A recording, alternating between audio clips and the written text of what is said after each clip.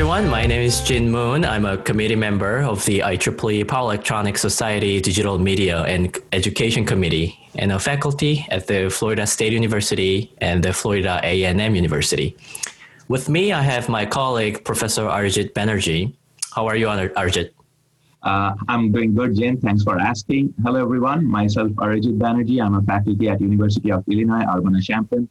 And I'm also the vice chair of IEEE PEL's Digital Media and Education Committee. And today we have a very special guest with us, the founding president of the IEEE PELS, Professor John Kasakian. He's the professor of electrical engineering emeritus at MIT, the Massachusetts Institute of Technology. Welcome, and thank you so much for joining us, Professor Kasakian. We are very excited to have a chat with you about many things, including research, teaching, PELS, and so on.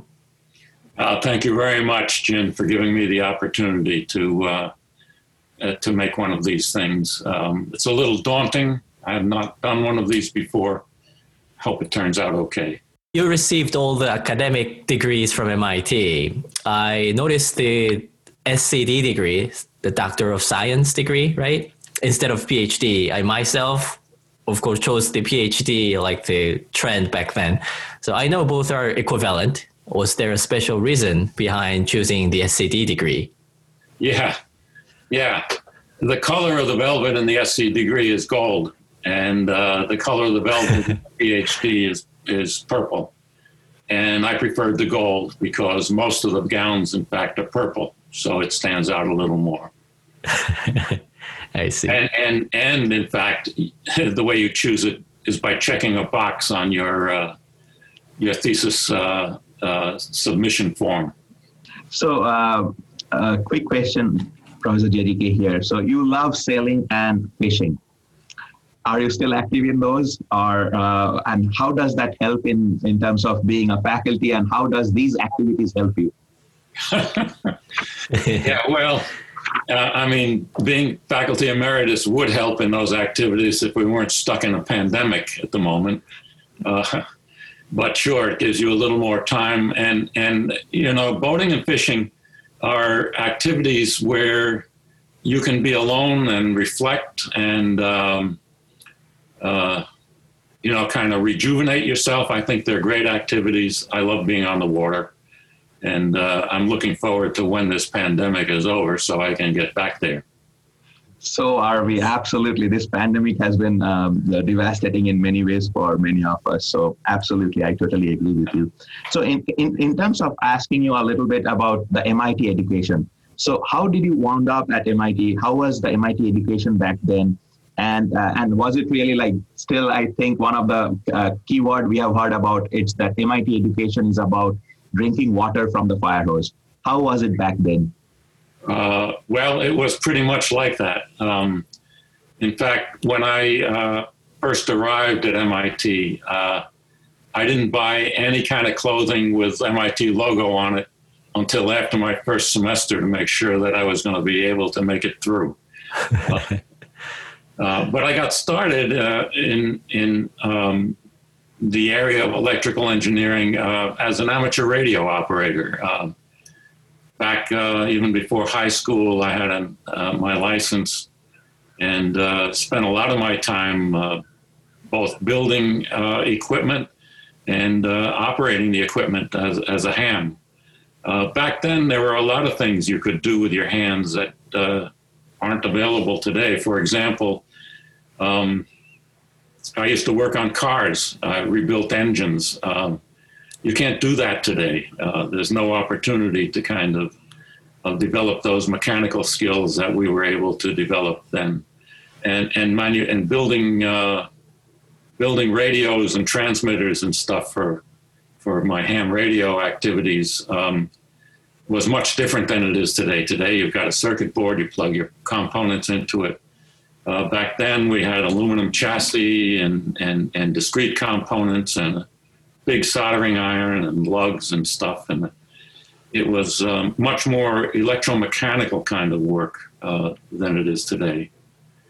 And I guess the start of it all was a crystal set. I don't think kids today have the experience of a crystal set, but we used to use the cardboard tube from a toilet paper roll to wind the coil on, and then build your crystal set with a little wiper across the coil so that you could tune it.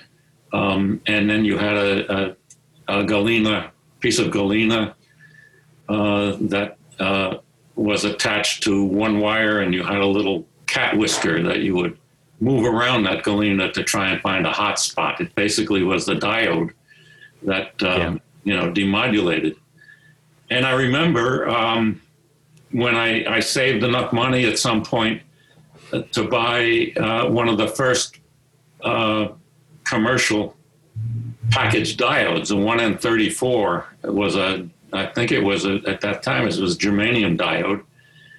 And when I stuck that in place of the galena, it was astonishing because, it really did a super job of demodulating. And all of a sudden the volume came up and the selectivity got much better. And it was an exciting time. So that sort of got me interested in electrical engineering. And during my sophomore year in high school, I was in a mechanical drawing class, and one of my buddies who was sharing the table with me said, "Hey, have you ever heard of this place called MIT?" And I said, "No." And he said, "Well," he said, "I heard that if you get a degree from MIT, you're guaranteed of a job."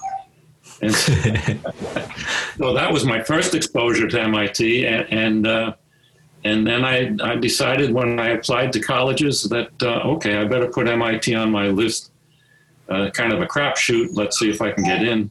And I managed to get in.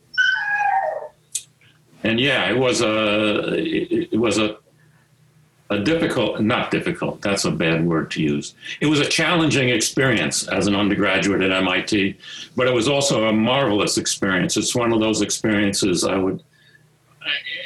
I never regret it. It was just a magnificent time to be in an electrical engineering program. It was part of the era of the space program. We were doing Apollo.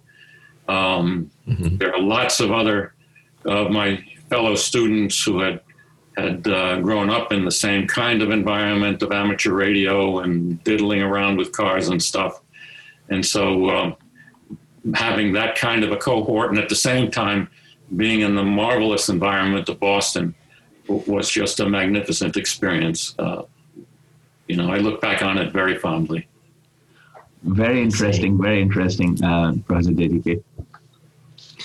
So going a little further along those MIT lines, when did you decide to become a faculty at MIT? Probably during my last year in my doctoral program. At that time, there were all sorts of opportunities in industry. Most people graduating with me at that time went into one of the many laboratories that were, just dynamic environments. RCA, General Electric, Westinghouse, Texas Instruments, Fairchild, which had just started developing silicon transistors. It was a golden age of electrical engineering and electronics. Solid state electronics was brand new. We had just, in fact, inaugurated the first solid state electronics courses at MIT and elsewhere. I really didn't think about a faculty position until the last year of my graduate studies. And then I thought, I really like it here. I had been a teaching assistant. I had been an instructor. I enjoy working with students. I enjoy the challenge of presenting material in a way that someone can understand it. And I thought, hey, let me give it a shot. So I applied. And I have to say, though, that I think if I were to try to get a faculty position today, I probably wouldn't make it, because faculty positions today are just so aggressively sought after by graduates of doctoral programs that the competition is really severe. But anyway, that's how I wound up on the faculty. I see. So your own experience as a grad student, did it help shaping your role as a PhD advisor? Oh, yeah, sure. When you're a graduate student, you're exposed to all sorts of techniques and challenges that are faced by the faculty. So I saw a lot of really good advising, and I saw a lot of really bad advising. Mm-hmm. And I saw a lot of students who reacted differently to the different kinds of advising. So sure, it influenced what I chose to be kind of the modus operandi of my work as a faculty member. You're a role model for many power electronics people, including me. Can you tell us more about the ones that inspired you?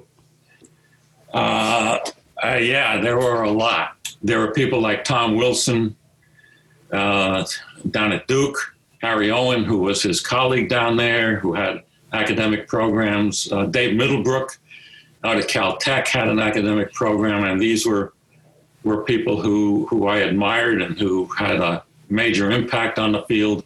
And they were, I had interactions with many of the engineers at General Electric Corporate Research and Development, especially Bill McMurray, had developed a lot of the kinds of circuits that were necessary at the time to introduce power electronics into the commercial world. Bill Newell at Westinghouse, for whom the Newell Prize that the Pels Awards is named after. Alex Kusko, who was a consultant, former MIT faculty member. Sashi Dhawan at Toronto. Sashi was a real character, and he was very well known. He had published the book Was Strong, and was a real hands-on engineer, had lots of stuff going on in his laboratory, and so I went up to Toronto and visited him. It's an experience I won't forget. Yeah, so there were lots of people who influenced me. One more, actually, was an engineer named Keith Suker, who worked at Robicon. He was I think at the time he was their chief engineer. And he and I worked together a bit to design the power supplies for MIT's fusion reactor, the Alcator C. And Keith was a master at designing very high power converter systems. And so I learned a lot from him, very practical stuff. So yeah, there are a lot of people who influenced me positively. There weren't very many who influenced me negatively. That's very good to know. That's very good to know. But again, as you were saying all these names, Professor JDK, they're all pioneers, and it was it's great to see that how some of these founding members, some of these members together build the platform where we are today. We are really standing on the shoulders of the giants. So that's incredible to know. So one of the unique experience we got to know, Professor JDK, about you was about your stint at US Navy. And I think you are very much, you appreciate the days and you really love those days being with the US Navy. If you can share some experience with us. It actually was a great time. I was in the Navy because I went through the MIT NROTC program and was commissioned after I got my undergraduate degree. And then I stayed for 3 more years, completed my master's and engineer's degree, and then started on my doctorate. And then I had to leave for 2 years in the Navy. I served on 2 aircraft carriers, the Enterprise and the Forrestal, during my time as a midshipman. Those were fascinating experiences. If anyone has an opportunity to visit a modern aircraft carrier, please take the opportunity and tour it. It is a marvel of engineering. The time I spent on those carriers, it was in the 6th Fleet, which is the Mediterranean Fleet. So not only was I exposed to some wonderful beaches and and scenery and food, but the aircraft carriers themselves were just a marvelous place to explore. I used to go up at night on the flight deck when we were underway with no flight operations, and I would go up forward to the bow of the ship, and the ship, of course, was 1,100 feet long, so a couple football fields. And I would just stand there and listen to the bow wave and feel the wind coming over the bow as we were moving at something like 30 or 40 miles an hour. Other times I would go down into the catapult area, which is the area beneath the flight deck, which has the steam catapults in it. During flight operations, watch these steam rams and shivs with the cables around them operating. It's just a marvelous piece of engineering and a wonder to experience and watch. And then during my time as a Naval Ship Systems Command technical representative, I was stationed out in Minneapolis at UNIVAC, where we were servicing the 7th Fleet, which was off of Vietnam at the time, maintaining their fire control systems, their computer systems.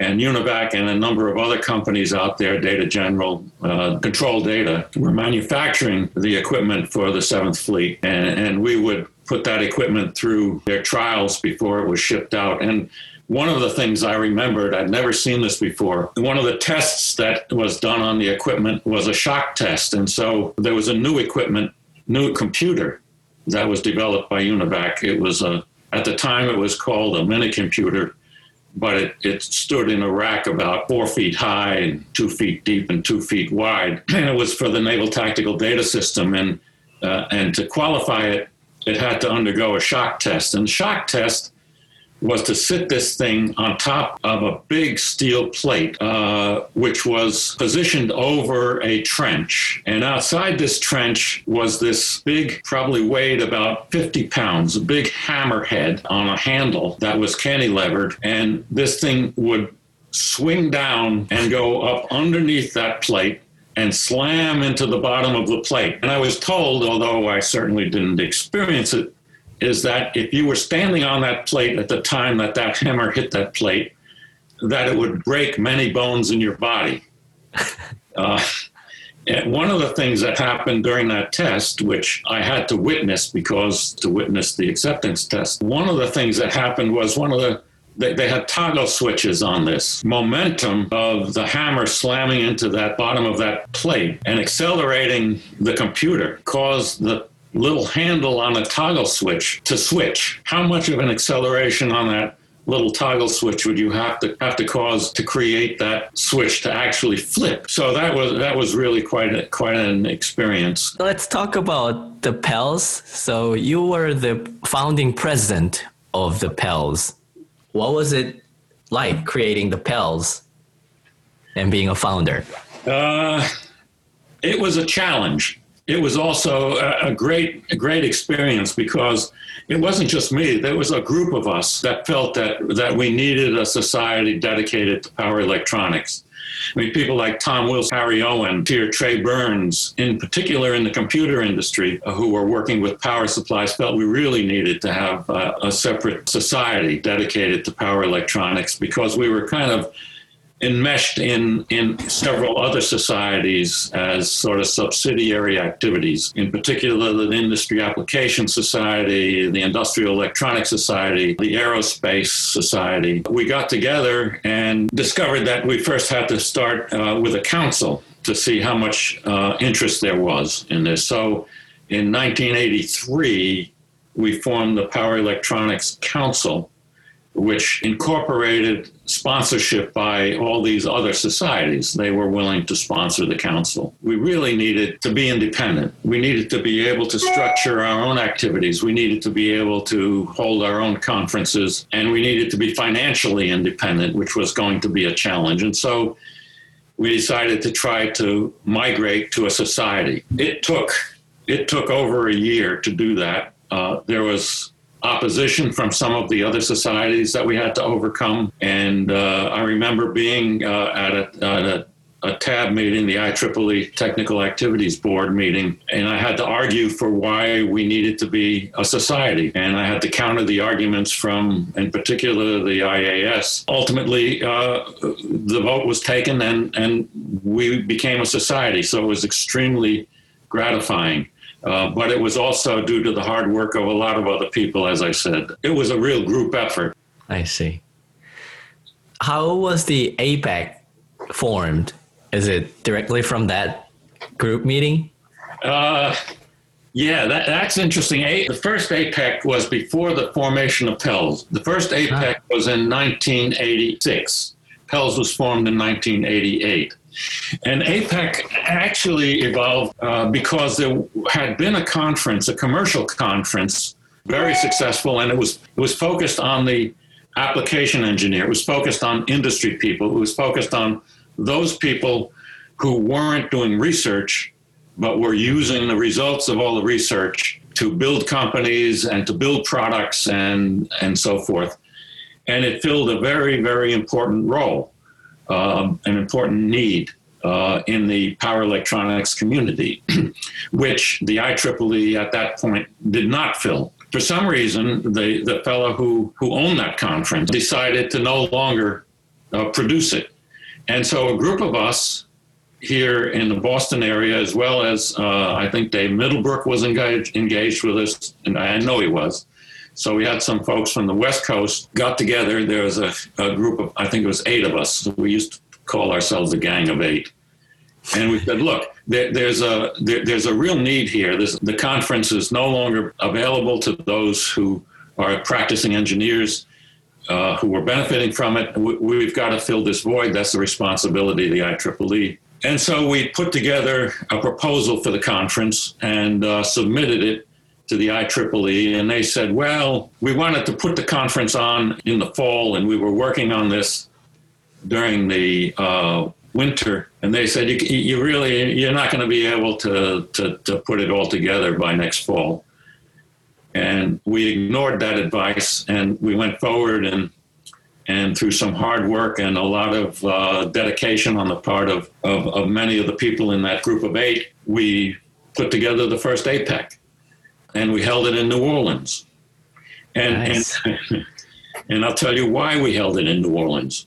It is because for many years, I'd been going to these conferences in every place but New Orleans, and I'd never been to New Orleans, and New Orleans just sort of beckoned there as this place that must be a fascinating place. And so we decided, yes, we're going to hold our conference in New Orleans. And, I think history has shown it was a great success. First APEC, there were a total of 35 papers and 5 seminars. That's when we started producing educational seminars at our conferences. I see.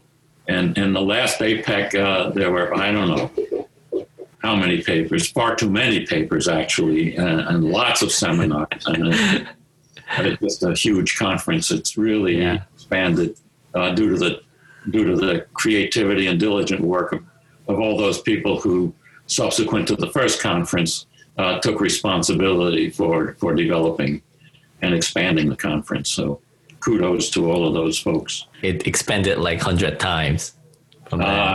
Yeah, more than that, I think. Yeah. Fantastic. So one more question, Professor JDK here. Like, you have been involved, obviously, like we talked about PELS, but you have been beyond PELS, beyond teaching, beyond research. You are also involved with a lot of consulting works with industry and government. And I'm sure it takes a lot of time from you. So what aspects of consulting really fascinated you? Why did you pick up consulting? Why would you recommend doing consulting for young generations, for researchers as of today? Why? Is there any particular reason?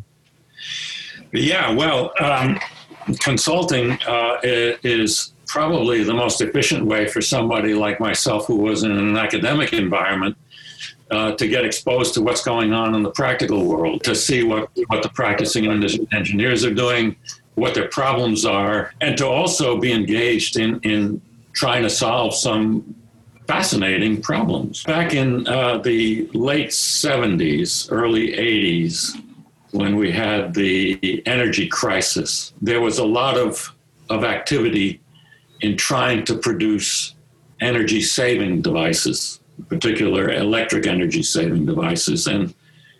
And so there was a lot of flim-flam, a lot of people who were promoting devices that didn't work. So one of the earlier consulting jobs I had was to work with the attorney generals of several states, New Jersey, Massachusetts, and Alaska, to debunk and prosecute some folks who were promoting an energy-saving device that you would plug in the wall and then plug something else into it. It was basically a surge arrestor, and they claimed that all these spikes on the line were causing lots of energy to be lost. And that was a very, very interesting experience because I had to testify for 3 days in New Jersey. Another consulting job that was fascinating, which actually allowed me to use some of the research that I'd done, was for General Mills.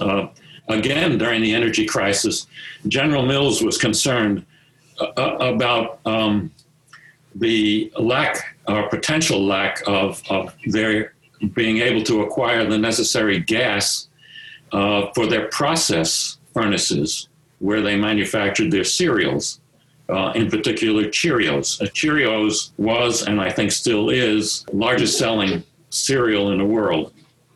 And so they came to me at MIT and said, look, we've got this problem. Our processes are gas-fired. We would like to convert them to electric. Can you do something? Is this possible? And so I thought about it. They described to me what the systems were. And I said, I think we can use induction heating. And so I worked with them. I designed an induction heating system based on some research that was done along with my graduate student at the time, Marty Schlecht. We worked with Westinghouse to actually manufacture the system.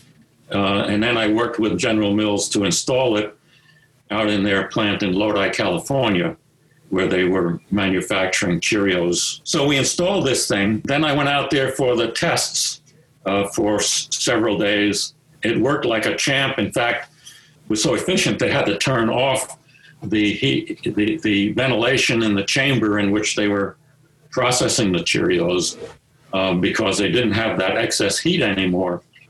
And we were producing Cheerios at something like 120 pounds a minute. And that job actually resulted in something else that was very educational. Issue of educating the public about some of the aspects of electrical engineering. This system was basically, it's an iron pipe around which the induction coil was wrapped, and it was then, of course, energized. And there was a sign on it, there was a cage around the whole thing, it said danger, high voltage. But I got a call a few weeks after I returned from the tests. Engineer that I was working with at General Mills, who was just an extremely talented engineer, who in fact had invented the double vibrating conveyor belt, called me and he said, John, he said, we have a problem in Lodi. He said, the operators are calling this system the death gun. Right? Because it had this sign on it that said, hey, danger, He said, can you do something about this? Can you come out here and explain to them that this is not a death gun? And I said, yeah, I can try. I again went out there, and they were on a 3-shift system there, 24 hours a day. I prepared a tutorial about this gun, and I presented it to each of the 3 shifts. So I stayed up for 24 hours presenting this lecture to these 3 shifts. And it was great because they had questions, they were concerned. They didn't understand. This was new. Gas they could see. There was a flame. They could turn it off. They could turn it on. They felt it was hot and they stayed away from it, etc. But an induction heating system with a coil and electricity, man, this was magic, They couldn't see what is causing this thing to get so hot. And if I get too close to it, will I be sterilized? Will I, be radiated? What? And so I had lots of questions. I found it both educational for me and entertaining in the sense that these were real folks who knew their business and been there a long time. They weren't going to take any guff from some book-learned academic. And so we had a marvelous time exchanging views back and forth, and my answering questions and eventually gaining their trust. Eventually, General Mills converted all of their systems to this we designed for the Lodi plant. It was a really great experience. I mean, even being in that manufacturing facility was a great experience because I'd never been in one before. Using a man lift, going around and seeing all the different kinds of process controls they had, the process machinery, how do you make a Cheerio? Where's the dough come from? Okay, what do you do after you cut this little circle? The other thing that was great is that this was a time when they were coming out with Honey Nut Cheerios. They had just developed the Honey Nut Cheerio. Nice. The greatest challenge they had, my engineer mentor, who I mentioned earlier, told me that their biggest challenge with the Honey Nut Cheerio was trying to figure out how to get the Cheerios not to stick together, which they did. And if you think about it, that's a problem. And here's another problem, engineering problem. In Raisin Bran, how do you get the raisins in the box to evenly distribute throughout the bran so that when you pour it, you don't get bran until you get to the bottom of the box and then you get all raisins. I mean, these practical problems that all of a sudden I was exposed to are just fascinating. But the other thing that I learned, what the puffing process was. Now, I don't know whether any of you recall the old ads for Quaker puffed wheat and Quaker puffed rice. The Quaker ads said Quaker puffed wheat, Quaker puffed rice, shot from guns. What it meant was these dough pellets would go into a pipe, which looked like a gun barrel. They would go into the pipe, and the pipe would then be pressurized with steam. And so the pellet would be saturated with steam. And then at the end of the pipe, you would open up the breech. And this, of course, would immediately bring the interior of the pipe down to atmospheric pressure again. But all the steam inside that little dough pellet couldn't escape right away. It escaped by essentially puffing that pellet. So all the puffed products are made in that fashion. You asked me, what do you gain from consulting? Well, insight into what's going on outside of the academic world. And you learn some fascinating things about some very mundane issues. That's really encouraging. And I completely that's really fascinating to hear in terms of how you can learn from Cheerios and how you can bring that learning to power electronics. That's amazing to hear. It's amazing. Yeah. That's really practical problems. I really love solving those things, helping someone really. Let's move deeper into your power electronics research. So what was your PhD about? Well, my PhD was not about power electronics. My PhD was about power transmission systems, in particular the influence of non-transposition of transmission lines on ground fault currents. American Electric Power was putting in the first 765,000 volt transmission system in the world. It was after I joined the faculty and recognized that, hey, we've got power electronics as something that's going to be very influential.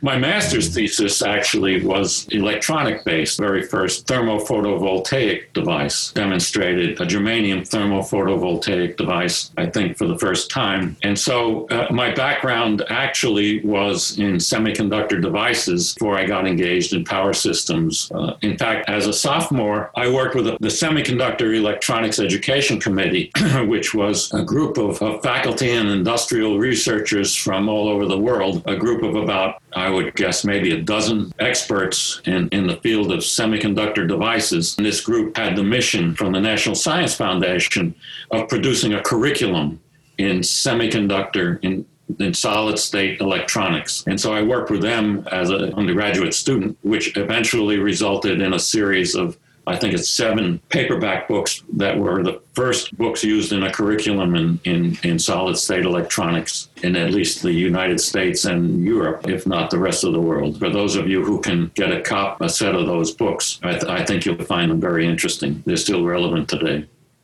Wow, that's very impressive. Works you did during the master's and the PhD, did it help you or influence your early faculty career? Well, certainly it did. Pre-doctoral work in semiconductors, of course, made me familiar with semiconductor devices, and my power work made me aware of the fact that, hey, look, there's going to be a major impact in the power industry made by semiconductor devices. So there was kind of a natural melding of those two experiences that I had. I decided that we should have something along the lines of a power electronics course. And the first one I worked with actually Alex Kusko and Bruce Wedlock, the three of us put together the very first course in power electronics at MIT. Well, this is a little off topic, but how did you choose what topics you wanted to work on as a faculty? It's a delicate balancing problem between following the funding and doing the research that I want, I mean, especially as a junior faculty myself, that I always wanted to ask. Yeah, it is a delicate balance. I think what you have to do, at least what I did, and what I would recommend others to do, is you first find the challenge that excites you. What is it that you're willing to put your energy into? And then you go after the funding. There are lots of funding opportunities available today. There aren't as many available from industry as there used to be, at least not those funds that you could use for basic research.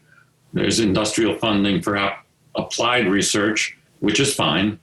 But I think the very first thing you have to do is engaged with issues that you feel are compelling and that you're excited about and that you can really devote yourself to and enjoy it. And then you go after the funding. I see. It's very good advice. Thank you.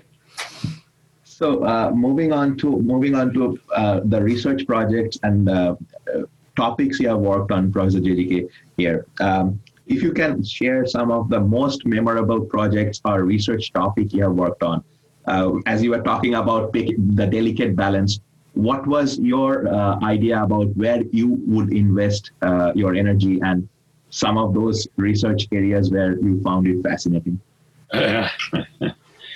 Actually, one of the most interesting, it was a small project that I did with my student David Lau early in my career. It was related to the application of MOSFETs. When MOSFETs first became applicable to power, that is when first power MOSFETs were available, people didn't really understand how to employ them. They didn't understand their basic performance or characteristics. And at the time, I had created a power electronics consortium here at MIT, where we had a large number of companies that were members, and we would put on research review programs for them. And one of the programs that we put on was actually a hands-on experimental tutorial. They were all here at MIT, and we had fabricated a half a dozen or more actual experiments employing MOSFETs that they could use to experience how these devices behave.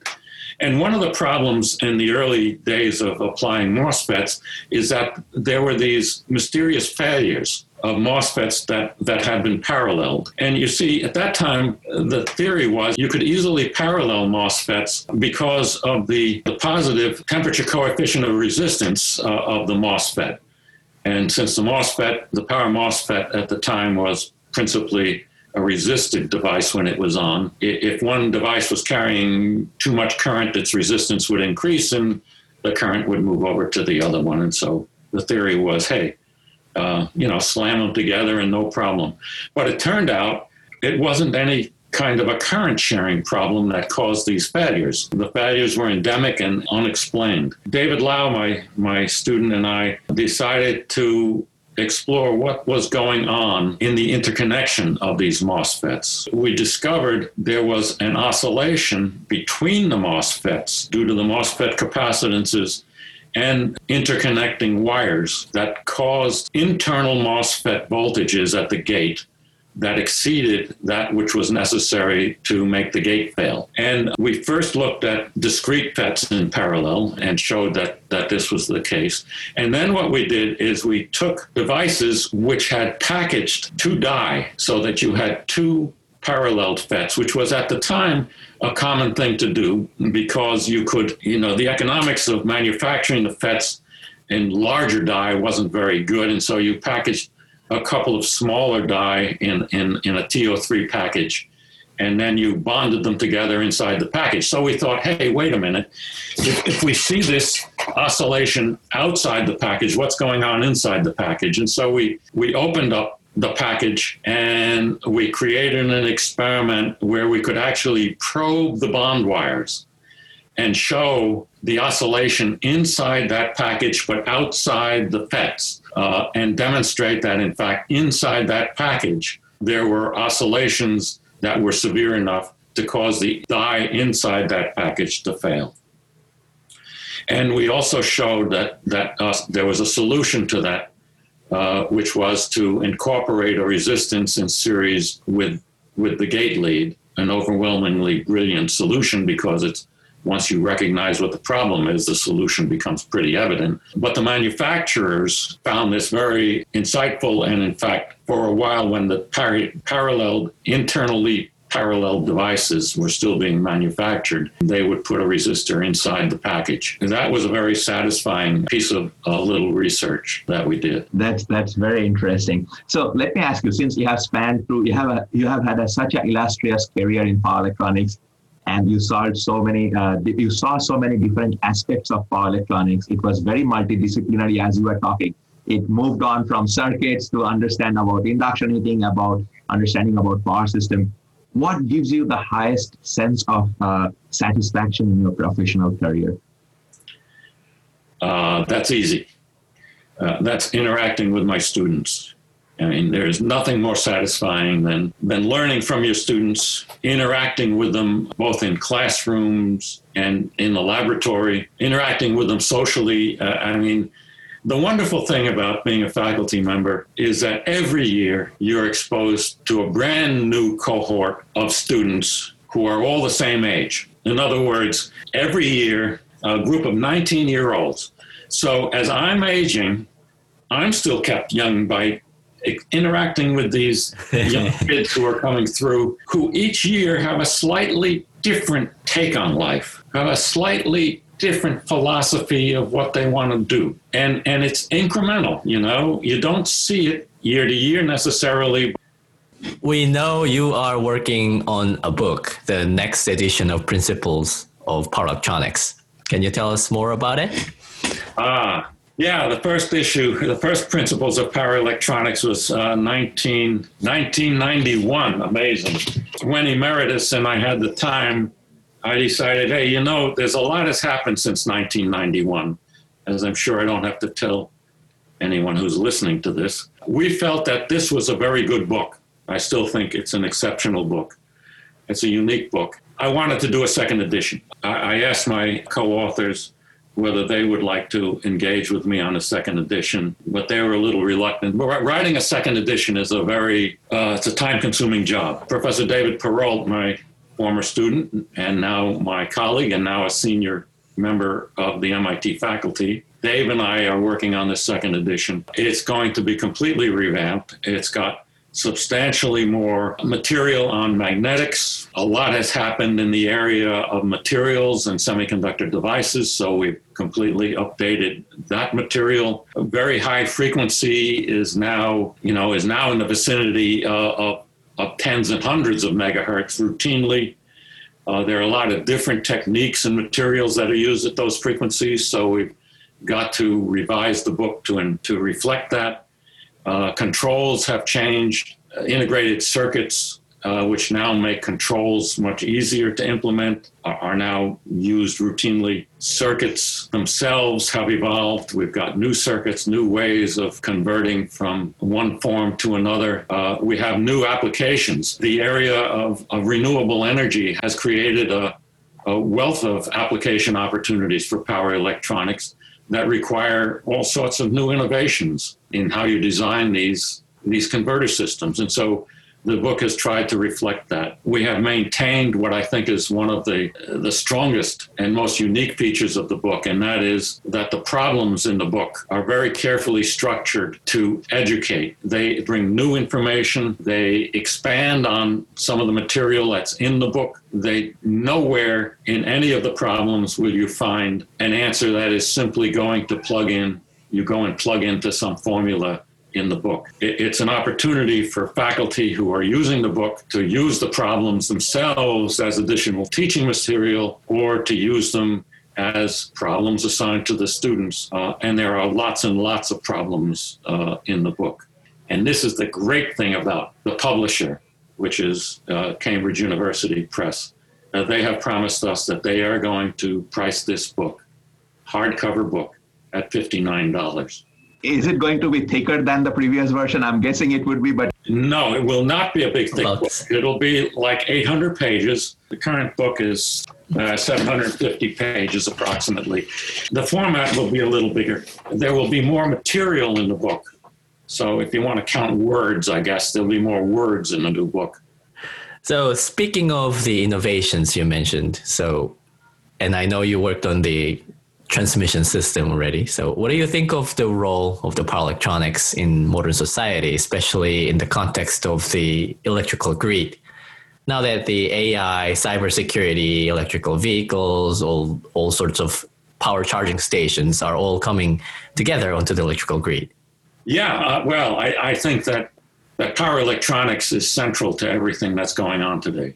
In anything that plugs into the wall today, almost anything that plugs into the wall today, has a power electronics interface. All of the new, as I already mentioned, the renewable energy systems all have a power electronic interface. They need a power electronic interface. IoT, to the extent you believe that IoT will in fact be everything, requires power electronics to do the kinds of controls that would be necessary. The grid is more and more dependent upon power electronics, not only for things like HVDC transmission, which is increasing in its penetration around the world, particularly in developing countries, but in controlling the grid. Fax devices are all power electronics. The solid-state transformer, which is something that is on the horizon, it's a subject of a lot of work. The major work really has to be to bring the cost of such a device down. The technology is all there. That's also covered in the book, by the way. A solid-state transformer would allow you to control the distribution system in ways that you can't do today. I mean, it would be a magnificent adjunct to distribution system control and the reliability of the system. So there are just an innumerable number of opportunities and requirements for and of power electronics in society today. So I think it's a golden age for power electronics, and it's a golden opportunity. Any engineer, any student who is engaged in power electronics.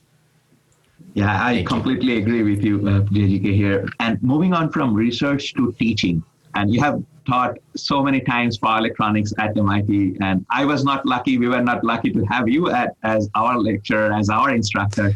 Dave taught us the class of power electronics at MIT. What would you, as we are teaching, we are again junior faculty at this point, and we are teaching, we are trying to engage with students, undergraduates. What would be your recommendation in terms of teaching? What can we do to improve our teaching to make ourselves as better instructor and follow your footsteps? Well, I'm not sure you should follow my footsteps. I think you should be better than I was.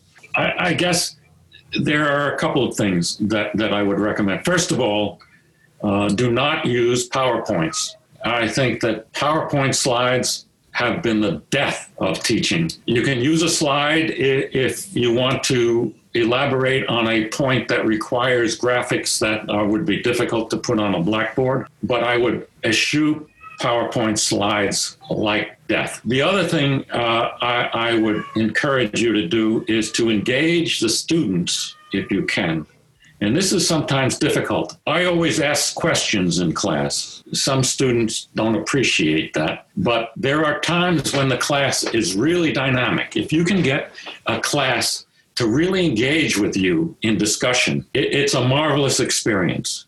And the discussion can veer off of the topic into who knows what. What happened last night on the sitcom Taxi or whatever, but engage the students in discussion so that they're comfortable and they can relate to you. And I will tell you one more thing. You two are young and engaged, and it's far easier for a young faculty member to engage with the students. The other thing, and I know that, is that to the extent that you can employ demonstrations, not simulations necessarily, although they're okay, but hardware demonstrations, that really engages students. In the early days of demonstrations, there was always the problem of the demonstration working in the lab, and by the time you dragged it into the classroom, something went wrong. A demonstration can be a disaster. Murphy's Law invariably interferes. And so, in my experience, I have had classes where we have spent, a good part of the class trying to get the thing to work. Partly it was a result of instrumentation that was far more primitive than what's available today. But to the extent that you can put together demonstrations of hardware that students can actually see, not just see the waveforms, but see the hardware, see where you're putting the probes, see the devices, see how a transformer or an inductor is wound, see, is this an air core, is this a ferrite core, is this a laminated core, is this a polyethylene capacitor, is this a ceramic capacitor? Show them it's worth its weight in gold to be able to really put together and exhibit a good demonstration. Thank you so much for those suggestions, Professor Jejika. I think that will be really handy to us and also to our listeners in order to make sure that we are giving our best to our students. One more question here, and this is a very interesting question in the sense it has gone through my mind several times, is like at this age and time, students are being bombarded with many new topics. There are a lot of new fields coming up to the students. They are exciting, they are engaging. How do we keep up to that expectation? How do we keep power electronics entertaining for the future generation and show them the potential and attract the highly talented students into our field? What's the best way to do that? I think the best way to do that is through good teaching, because if you do, you will developing fans for what you're doing, and you'll be able to convey to them through your enthusiasm, the enthusiasm that they will show then for this field. And, to sprinkle your lectures to the extent you can with some of your practical experiences. And that was one of the advantages of consulting, because I could bring back to my classes some of the experiences that I had as a consultant, a practical experience. Here's a problem. Here's what they were doing. It's a real interesting problem. How do you make Cheerios with electricity? And then to describe what went on and to describe the fact that, hey, there are some cultural issues involved here in our field. How do you explain to a blue-collar guy who's working in a factory that electricity is good? How do you explain the excitement? Well, you explain the excitement by showing how you were excited by a particular experience that you had. But one of the stories that I used to tell, it had nothing to do really with the topic at hand. It was a consulting job where I was at a chemical plant in Louisiana. The problem with this chemical plant was they would shut the plant down on Friday, and then on Monday when they would come in and they would throw the breakers to turn the plant back on, that the breakers, many of them would trip again, and they had to reset them, and they didn't understand what was happening.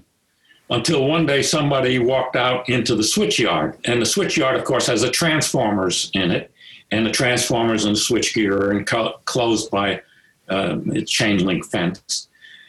And they noticed all around the transformer, there were these dead snakes. And so what they discovered was that at night on Friday, they would shut off the plant.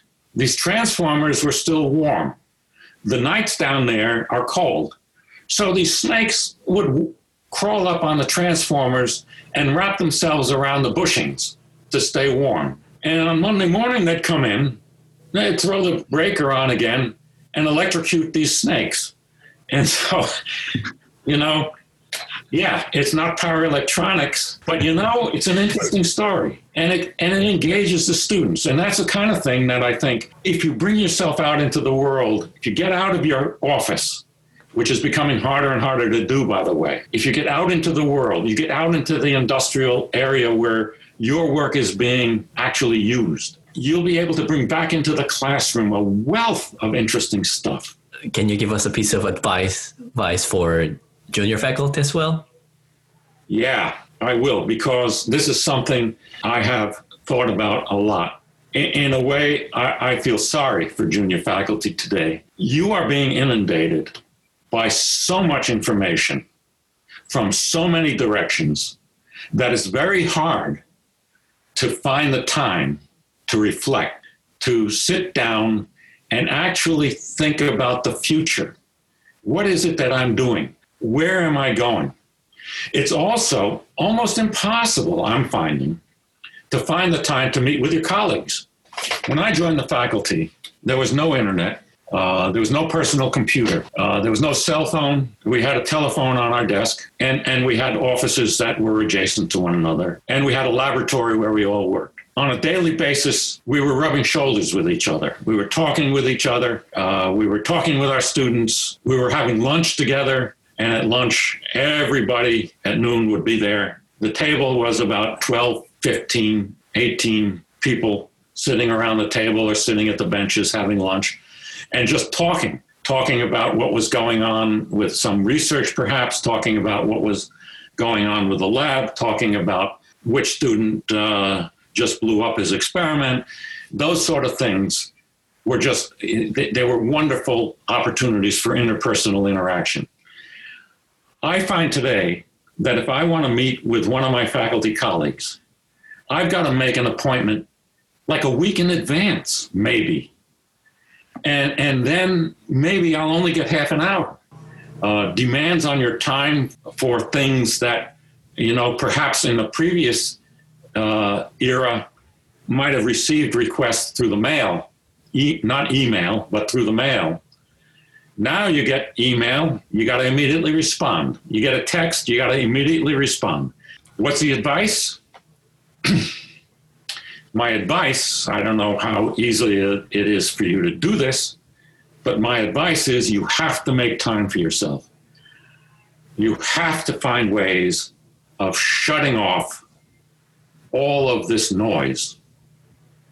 You have to find time to engage interpersonally with your colleagues, your professional colleagues. And more than that, you have to have time to devote to your family. And I know as a junior faculty, as I was, that sometimes the family can be sacrificed to your profession. And this is very dangerous. For those of you with children, they grow up very fast. And before you know it, your opportunity to interact with them is gone. And you regret it. Now, I'm not saying that I didn't spend any time with my kids, but I could have spent more. And I wish I had. And I know other faculty who have experienced the same thing until it's all over. That's my advice to junior faculty. Take time for yourself and take time for your family. Well, that's a very heartfelt advice. Really, I appreciate it. Well, thank you, Professor Kasakian, for your time and fascinating stories and this nice insights. It was a great honor to have you on the Pels podcast today. I'm sure whoever listens to this talk will enjoy as much as we do. Well, thank you very much. It was a great opportunity to be able to chat with the two of you. And thank you, Arjit. Thank you, Gene. Again, thank you so much, Professor Kasakian here. And a special thanks to Megan, who is behind the scene helping us with all the logistics. For all our listeners, it is our aim of Digital Media and Education Committee to bring you more such podcasts, more such inspirational, informative, and useful talks. Our aim is to have these podcasts available to you via our IEEE Pels website, as well as Apple Podcast and Stitcher Podcast app available on cell phones. Please stay tuned for more. Thank you, everyone.